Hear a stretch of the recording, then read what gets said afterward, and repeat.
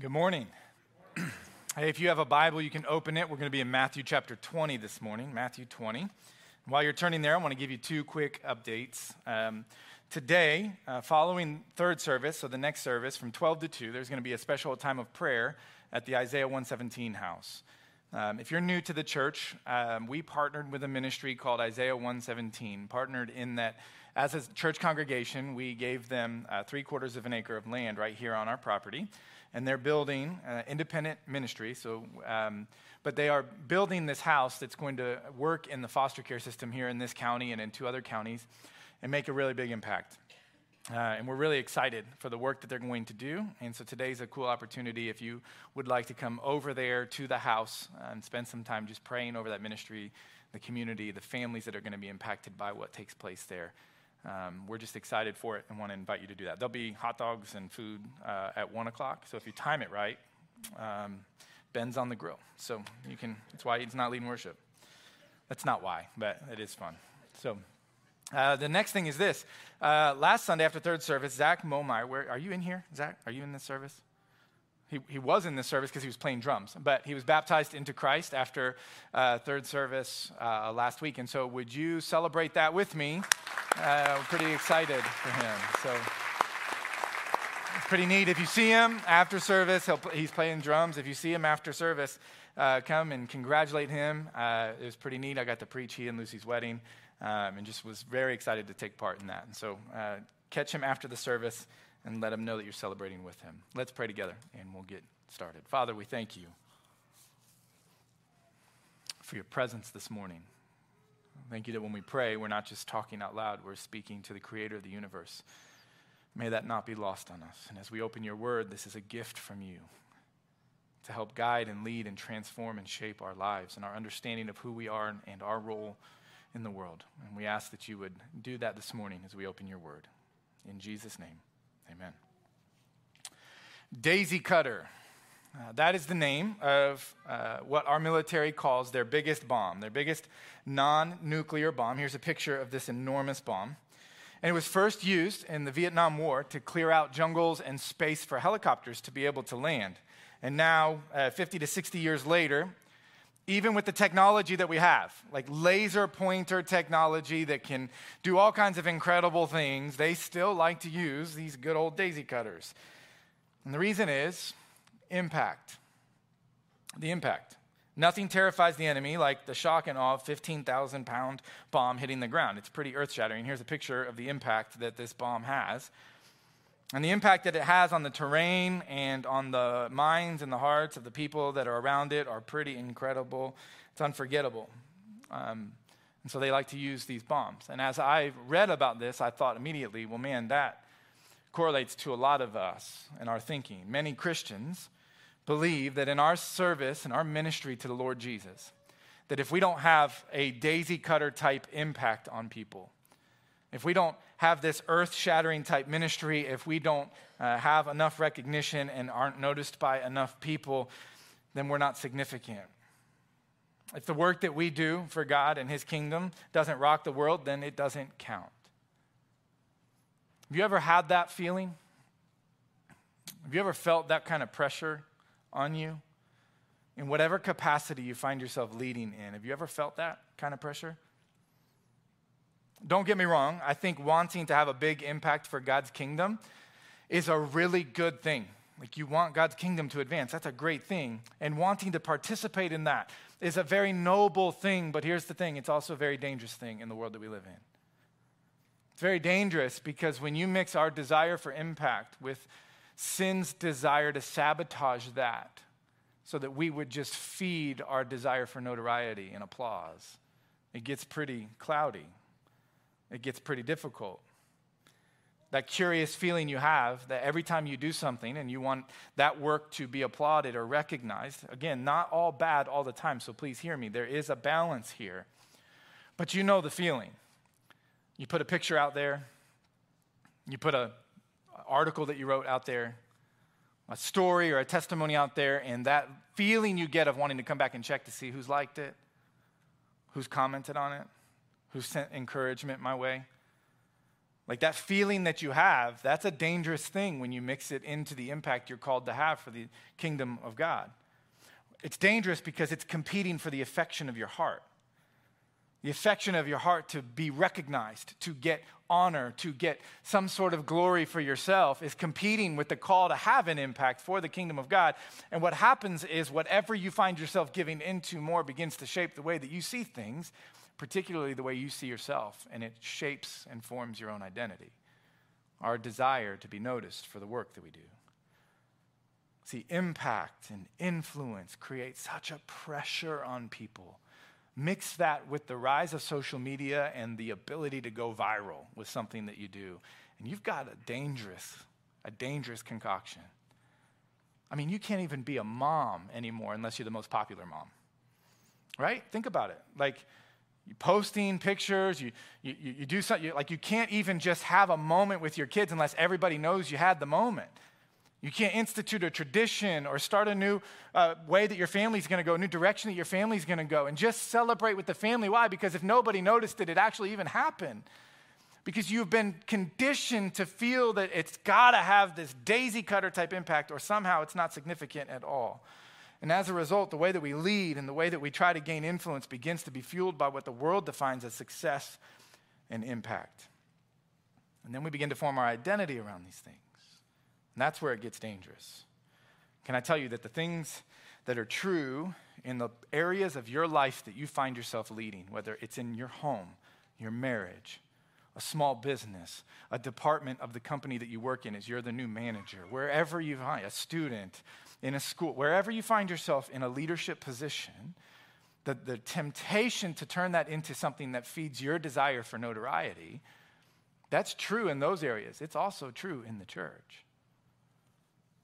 We're in this series on values, and we're preaching through the different values that we have as a church. And the point of doing this was for us to come up from our verse-by-verse study through Ephesians and look at who we are as a church. The elders came together and spent months, if not a little over a year, just praying and talking and discussing and asking the question, who are we as a church? And we came up with these values just as a way to help us wrap our mind around it. Like, this is where we think God has led us to be. This is who he's called us to be. Under the Big C church, this small body of the Big C church, this small grouping of people, brothers and sisters in Christ, here's the things that we value as we're pursuing the bigger mission of God's kingdom. So that as we move into the future as a church, we know what we feel called to hold on to and make sure it doesn't get compromised as the church continues to grow and we continue to do different things. This last value that we've come to, leading pastorally, can sound confusing. The wording can be confusing, but here's my defense of the wording. Both words are in the Bible. So the idea of leading pastorally, here's what it doesn't mean. It does not mean that the pastors are in charge. So let's get that out of here. We're going to spend the rest of our time together defining what we mean by leading pastorally. But let me tell you why we got to this place. It came out of a crisis, if you will. I don't know a better word than to describe it. A crisis that happened for me in my life, in my ministry. If you're new to our church, I've been on staff since January 1st, 2009. Prior to that, my father-in-law has been on staff since 1988. And so David, who you've heard preach, if you're new here, David has preached here as well. He was on staff as the senior minister from 1988 until 2016. I joined the staff January 1st, 2009. And in 2016, we did what was called leadership succession, if you will. I stepped into the senior minister role under the one condition that David stayed on staff. They honored that condition, obviously. And so here we are. About a year, a little over a year into this new role of senior minister or lead minister, I began to feel what I would describe to you as a heaviness settle in on me. It felt foggy and confusing. I was feeling some anxiety around it, I guess, discontent, irritated, don't say amen to that, but irritable, and I couldn't figure it out. And as I began to explore it, I came to this conclusion, and I say this to be very transparent and honest with you, because we just preached on that too. I wanted to quit. Not because I was mad at anybody here at the church, but I did. I had resolved in my mind, I think I'm done. I can't do this. I'm only a year in, and I don't want to do this anymore. And so I began to explore why that was. And I walked into my father-in-law's office and I explained to him what I was feeling. And it was this pressure that had been put on me in this role, not by New Hope, but by the bigger culture, and the pressure to build a platform, the pressure to gain a big following. If you're going to lead a church that's going to be healthy, you got to be well known. And so to post pictures of yourself or to post and promote your own preaching and teaching, to get yourself out there. And it was just this enormous pressure to do that, and it just felt off to me. And as I explored it, I had people challenge me and say, well, that's okay. You can get that platform and it's going to have this impact. And they made it sound as though as long as I would say that I was doing it for Jesus, I could justify any kind of self-promotion that I wanted to. I struggled with it. Now, other people might not. Other people might not have that struggle, and it might not even be in that category. But for me, in this role, it became so heavy to think, man, if I have to be a preacher, I've got to be building my platform and my following. Otherwise, the church can't move and grow. I don't want to do that anymore. And I was confused, and I walked in, and he patiently listened to me as he does. He's just very gifted that way. He gave me a couple books. I read one of them that night and didn't go to bed. I just read the book. Began a journey. Began to talk to different people, saw a counselor, sought friends, sought mentors, spent time with our elders, talking and praying through it. Got through that season as I began to form what I want to talk about today and why this became a value at the church. What does it mean to be a pastor in 2022? I mean, really, to be a pastor. I wrestled through that. And so funny story, I came to the elders after kind of formulating this idea that I just want to be a pastor. And I went to them and I said, hey, there's 3 things I've come to. And I said, guys, if this isn't what you want at New Hope, I get it. And I'll bow out peacefully and nobody will know the difference. No big deal. But if I'm going to move on in this role, I want to preach the Bible. I want to preach the Bible. That's what I think people need to hear. And I want to be a pastor. And sure, there's elements of leadership that are involved in that, but I just want to pastor people. And then I want you guys to lead. I want the elders to lead the church. And they said, what do you think we've had for 30 years? It's like, touche, guys. So let's get after it. And that's what we've been trying to do. Let's get after it in that area. And so I was challenged in a lot of ways. Let me tell you a phrase that stuck out to me. Let me give you an example from Scripture to kind of form our thesis, our understanding of what we're trying to get at when we talk about this value. The phrase was challenging to me as it describes what leadership in the Bible really looks like. And maybe this phrase will challenge you in any area that you're leading. This isn't just about the church. This is about our homes, our businesses, our workplaces, our schools. Everywhere we find ourselves leading, we can be challenged to lead pastorally. And here's the phrase. The phrase was this: buried in an unmarked grave. Buried in an unmarked grave. It's a pretty unusual and unexpected way to describe your life, the finishing of your life. But especially if your name is Moses. If your name is Moses, one of the greatest men who ever lived. Deuteronomy tells us in chapter 18 that Moses, there was no prophet in all of Israel that even came close to him all the way until Jesus showed up on the scene. This is one of the greatest people that's ever lived, one of the greatest leaders. He led 2 million people, Israelites, out of Egypt. Spent 40 years guiding them safely across the desert with a bunch of whining and complaining. He wrote the first 5 books of the Bible, and other than Jesus, performed more miracles than anybody we know of in history. Pretty great resume. Pretty well known. And yet, when his life and his ministry and his leadership comes to an end, and Moses dies, he's taken by God to a place that nobody can see, and he's buried in a place that nobody would ever find him. Buried in an unmarked grave. It's pretty challenging. Contrast that to the place that the Israelites had just come from when they were led by Moses out of that in Egypt. When one of their leaders dies, you know it, and you're not going to forget it. There's all kinds of celebration lifting up this leader. In fact, we still have their celebrations, if you will, all across the desert in the form of pyramids as they built monuments as tribute to these leaders so that nobody would ever forget the leader who led them during that season. And you know the wealth that we've uncovered as we've gone into some of these tombs that they would just adorn these leaders with even after they were dead. And you contrast that with what took place in Israel. When somebody died in Israel, there was no pyramid. There was no elaborate gravesite. There's no greatness to be celebrated. They were just buried by God in an unmarked grave. And that's exactly how God wanted it to be. Because God wanted his people to be different. He wanted his people to stand out and to be separated, to not look the same as everybody else. He wanted their idea of greatness, their idea of success to be defined by their connection to God, not by the following that they had from people, the applause and the approval and the number of accolades and the greatness of what they were leading. They wanted everything in their life that was deemed a success to be defined by the God that they were connected to intimately.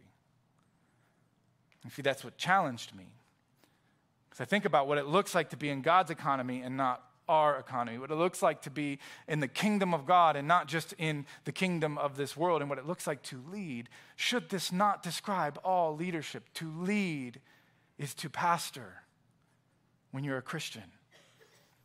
It's to care for people. Leading pastorally is about understanding that every single role you find yourself in as a leader, from being a parent to a coach to a teacher to a business owner, it's just for a season. It's for this season God has asked you, would you take care of this for me? Would you lead? So then all of leadership in the kingdom of God is about stewardship. I've been asked to take care of this for a season. You heard Bill, one of our elders, say, this is the first time in 27 years I don't have a student in my house. Why? Because when he did, that was a season that he was asked to steward in his home as the leader of his home, to care for his family well, because that season doesn't last. There is no season of leadership that you're a part of that will not end. And so the question becomes, what kind of leader are you called to be in that which you've been asked to steward well for the glory of God and the benefit of others? Doesn't matter where you're called to lead, but if you follow Jesus, it does matter how you are called to lead. Is this not the message of the gospel? Jesus gave up the comfort of heaven. He gave up he who was considered equal with God, that Jesus gave that up for the benefit of other people, did not count equality with God something to be held on to, but in humility emptied himself for the benefit of everyone else. And if you echo that with Paul's words in that same chapter, in Philippians chapter 2, he begins that in verse 5, and he says, have this mind in yourselves, Christians. Adopt this view of life. Adopt this view of leadership. Do not count yourselves above other people, but empty yourself in humility for the benefit of other people. Back in 2010, I was finishing grad school over at Lincoln Christian Seminary. And one of the guys that was a couple years ahead of me had preached this sermon on the Gospel of Matthew. Brilliant preacher and student, would go on to become the New Testament professor at Ozark Christian College. Just wonderful teacher and preacher. And in summarizing the Gospel of Matthew, that we're going to look at a passage briefly this morning, he had this incredible summary of the Gospel of Matthew, one of the messages of this great writing that Matthew had about the life of Jesus. And he said this. He said, summarize Matthew, I'd say this: Jesus didn't come just to save you. And Jesus didn't come just to save me. He came to establish a kingdom. Let me repeat it because it's kind of jarring at first. Jesus did not come just to save you. And he did not come just to save me. He came to establish a kingdom. Now don't hear it wrong. He came to save you. But he came for more than that.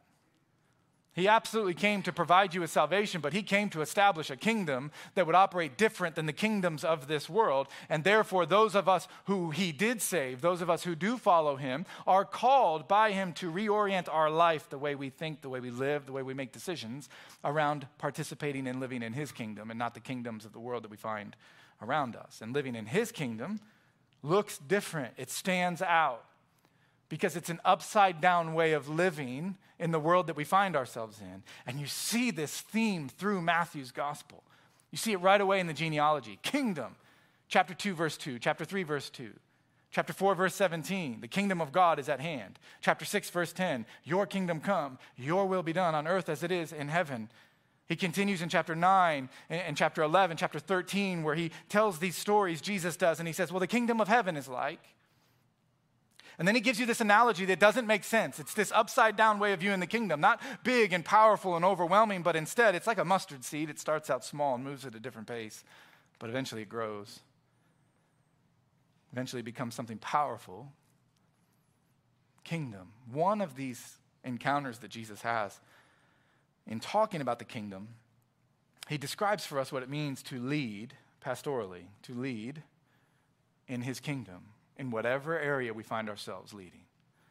Would you stand with me for the reading of God's word in Matthew chapter 20 as we look at this encounter Jesus has?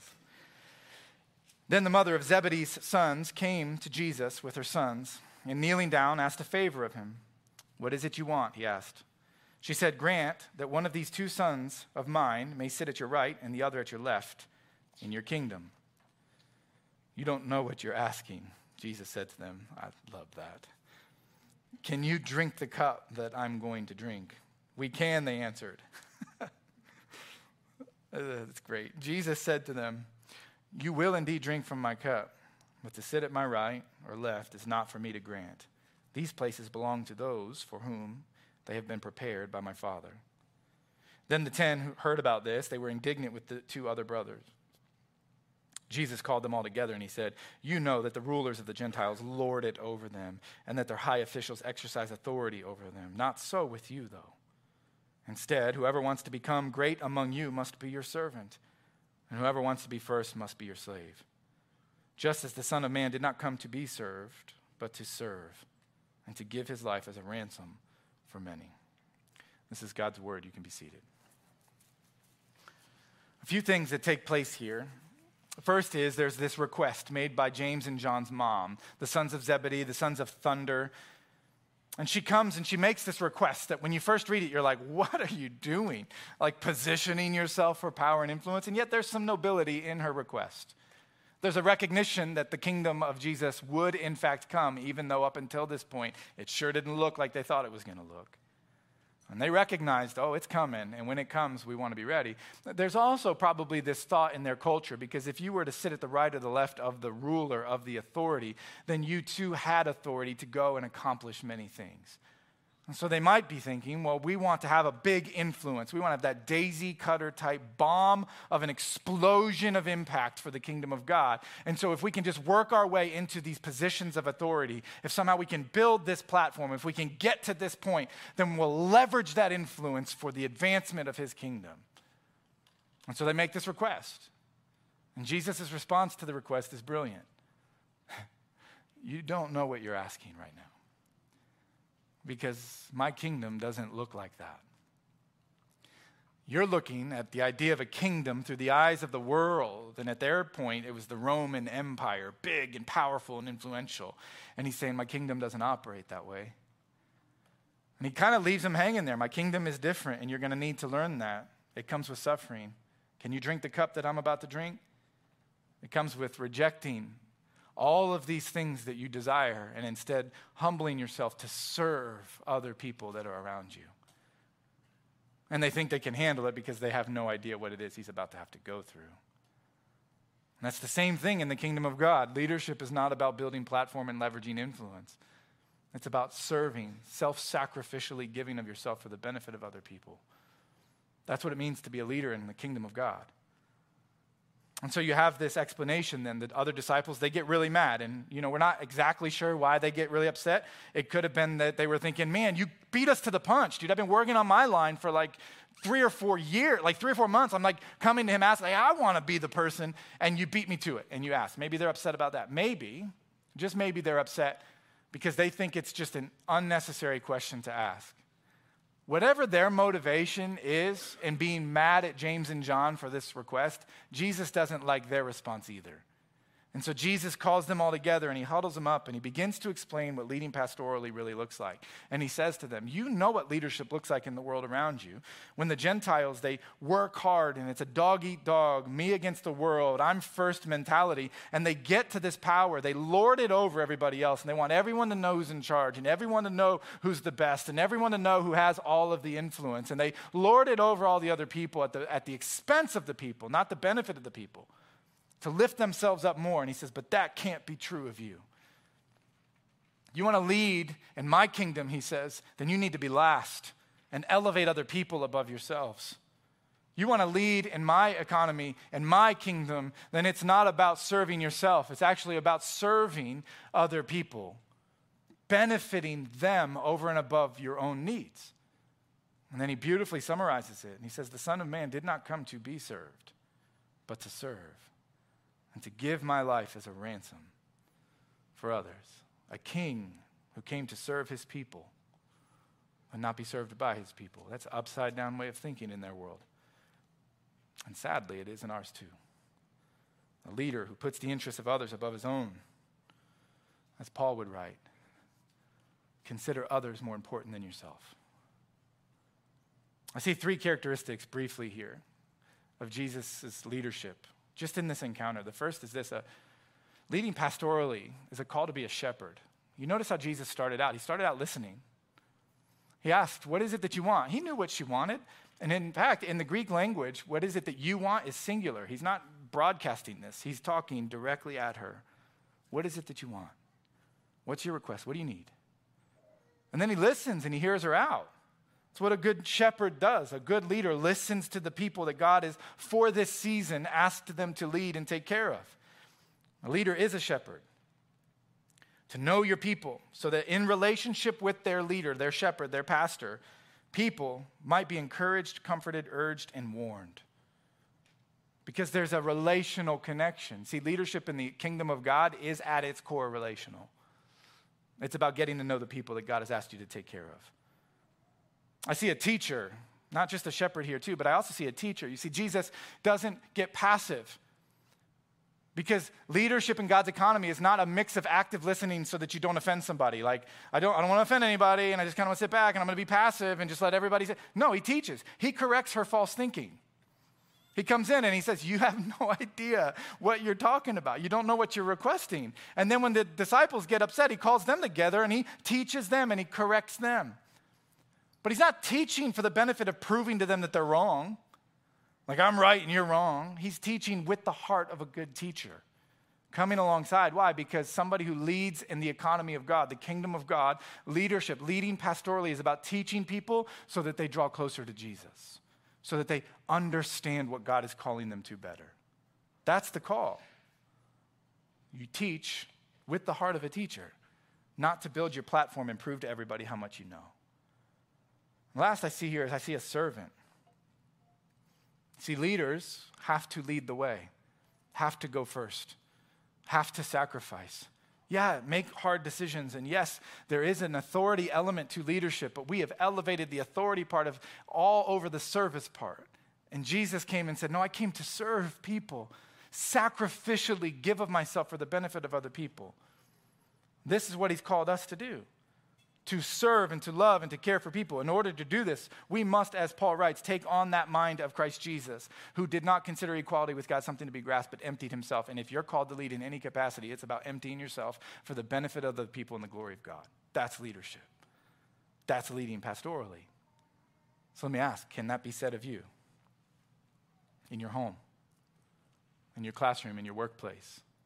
Can it be said of you that you empty yourself for the benefit of the people you're called to lead, serving them? God does not call leaders in his kingdom to be popular and powerful. I don't read that anywhere. To create a platform that you can then leverage for his benefit. Don't read that anywhere either. He calls people to be humble and faithful, to let him take care of anything else that comes from that. So to be pastoral, it's to be tough and tender, courageous and comforting. Being pastoral is different than active listening and just non-offensiveness. A truly pastoral approach is leading people in a way that has authority, but it's mixed with compassion. It provides protection through self-sacrifice. It looks after the weak by offering leadership that is strong and caring for the benefit of others. So let me walk you through a couple things that this means for New Hope. Like, why is this a value here at the church, and how does this play out in our church? First of all, it means this. Every single position of leadership, from leading a small group to leading a work project to going on a mission trip to preaching, leading worship, any role that you serve in leading here is about shepherding, teaching, and serving other people. Every single time. That's what it's about. It's not about leveraging platform and elevating certain people to a place of authority and influence. It's not it. And we're trying really hard to fight against that. Let me tell you a couple of ways that we do that. We have a phrase that we use around here called tables and chairs. It's tables and chairs. It appears on every single job description for people that apply here. And they're like, what is this tables and chairs thing? And then we have a cool conversation after confusing them, because we say this: it doesn't matter, no matter how qualified you are, no matter how influential you are, no matter how much authority you have, no matter what role you serve in at New Hope Christian Church, you will never be in a role or a position where you are above setting up tables and chairs for the next event, ever. Everybody participates every time, and nobody gets special treatment. Another way that we've tried to apply it here is this: we're elder-led, and that's not always popular in the church world. And I've struggled with understanding why not, because it's pretty plain in the Bible that the church is elder-led. And so our church is elder-led. So I say that to tell you this: I am the senior minister at New Hope Christian Church, and I am not, for lack of a better way of describing it, the CEO. I do not tell the elders what to do. I do not tell them that this is the way the church needs to go. I am one of 7 elders, and I'm fully and totally accountable to them, and I promise you, they hold me accountable. They ask me questions about my personal life all the time. They check on me. They jab at me. They humble me quite often, comically and seriously. And here's the thing: there's a chemistry that exists between us, but here's what I would want you to hear. I love these men and their families because they've emptied themselves for this place and modeled what it looks like to lead pastorally. The last thing is this: it's pace. We want to move at a pace that's relational, and this is going to look different than a fast-paced, production-oriented, get as much done as possible pace that the world tells us leadership is supposed to look like. There's also going to be seasons, though, where we're exhausted because we're going to move at a fast pace. Here's the point: the pace that we want to move at is a pace that never leaves people behind. We never want to move faster than we're capable of taking care of people and pastoring and leading people well. And again, can these things be said of you in your life and the leadership that you've been called to? Let me ask you this question: how does your approach to leading or leadership in whatever role that you're leading lead you to walk closer to Jesus and the people that you're leading as well? Can I just encourage you this way? The way I was encouraged during my processing of this was this. Someone said these words to me: stop working so hard on influence and start working harder on faithfulness. Stop working so hard on platform and start working harder to love people. Let God take care of everything else. Just be faithful and everything else will work out. This is a picture. If you fly into Washington, D.C., or you drive there at night, you'll see this lit up. I've used this analogy before, but it just fits. The Washington Monument is beautiful. When you look at this picture, the first thing that pops into your mind is not, man, I wonder how much it costs to light that up. Like, how many light bulbs are pointed at that thing right now? Like, you're not thinking about that. But it's hundreds of thousands of dollars a year, yay, tax dollars, to light up the Washington Monument. If you look at the science behind it, there's all kinds of different sizes of light bulbs and voltage. There's all kinds of technology involved so they can project images up onto the Washington Monument. All of that's incredible. But you don't look at it and think, man, the light bulbs are just awesome. Like, you don't. You look at it and you're like, that's beautiful. And it's a perfect analogy of what leading pastorally is all about. We are not called to be the monument in any capacity. We are called to be the light bulb. So turn the light on and get out of the way and let Jesus get all of the glory in every role you're called to lead in. Magnify him in your home. Make much of him in your marriage. Make sure that here at this church, we are not lifting up any individual or any group of people, but instead we're just a bunch of light bulbs that flip the light on and we get out of the way so that everybody else can look at and admire and love and follow Jesus. So that at the end of the day, when we're face to face with the Lord, the testimony of our leadership would be that we made much of the work and person of Jesus Christ and not ourselves. So let's go. Let's do that. Let's make much of Jesus as a church family. Let's pray. Father, I thank you for Jesus. And I thank you for how beautiful it is when people get it and they just shine a light on him. God, I'm so challenged by the idea of being buried in an unmarked grave. It's scary because we want to be known and we want to be loved and cared for, and we get that confused with notoriety and false attention. As we finish preaching on these values, God, that's my prayer, that we would just be a church family where we are known and loved in a very real and genuine way, so that we can grow in spiritual maturity in our knowledge and understanding of Jesus, so that when the time comes, we can just turn the light on and get out of the way, and that the testimony of the faith of New Hope Christian Church, when this season that our church family currently has comes to an end, would be that we made much of Jesus and not of ourselves. Would you help us to that end? We ask you for this in Jesus' name, and all God's people said.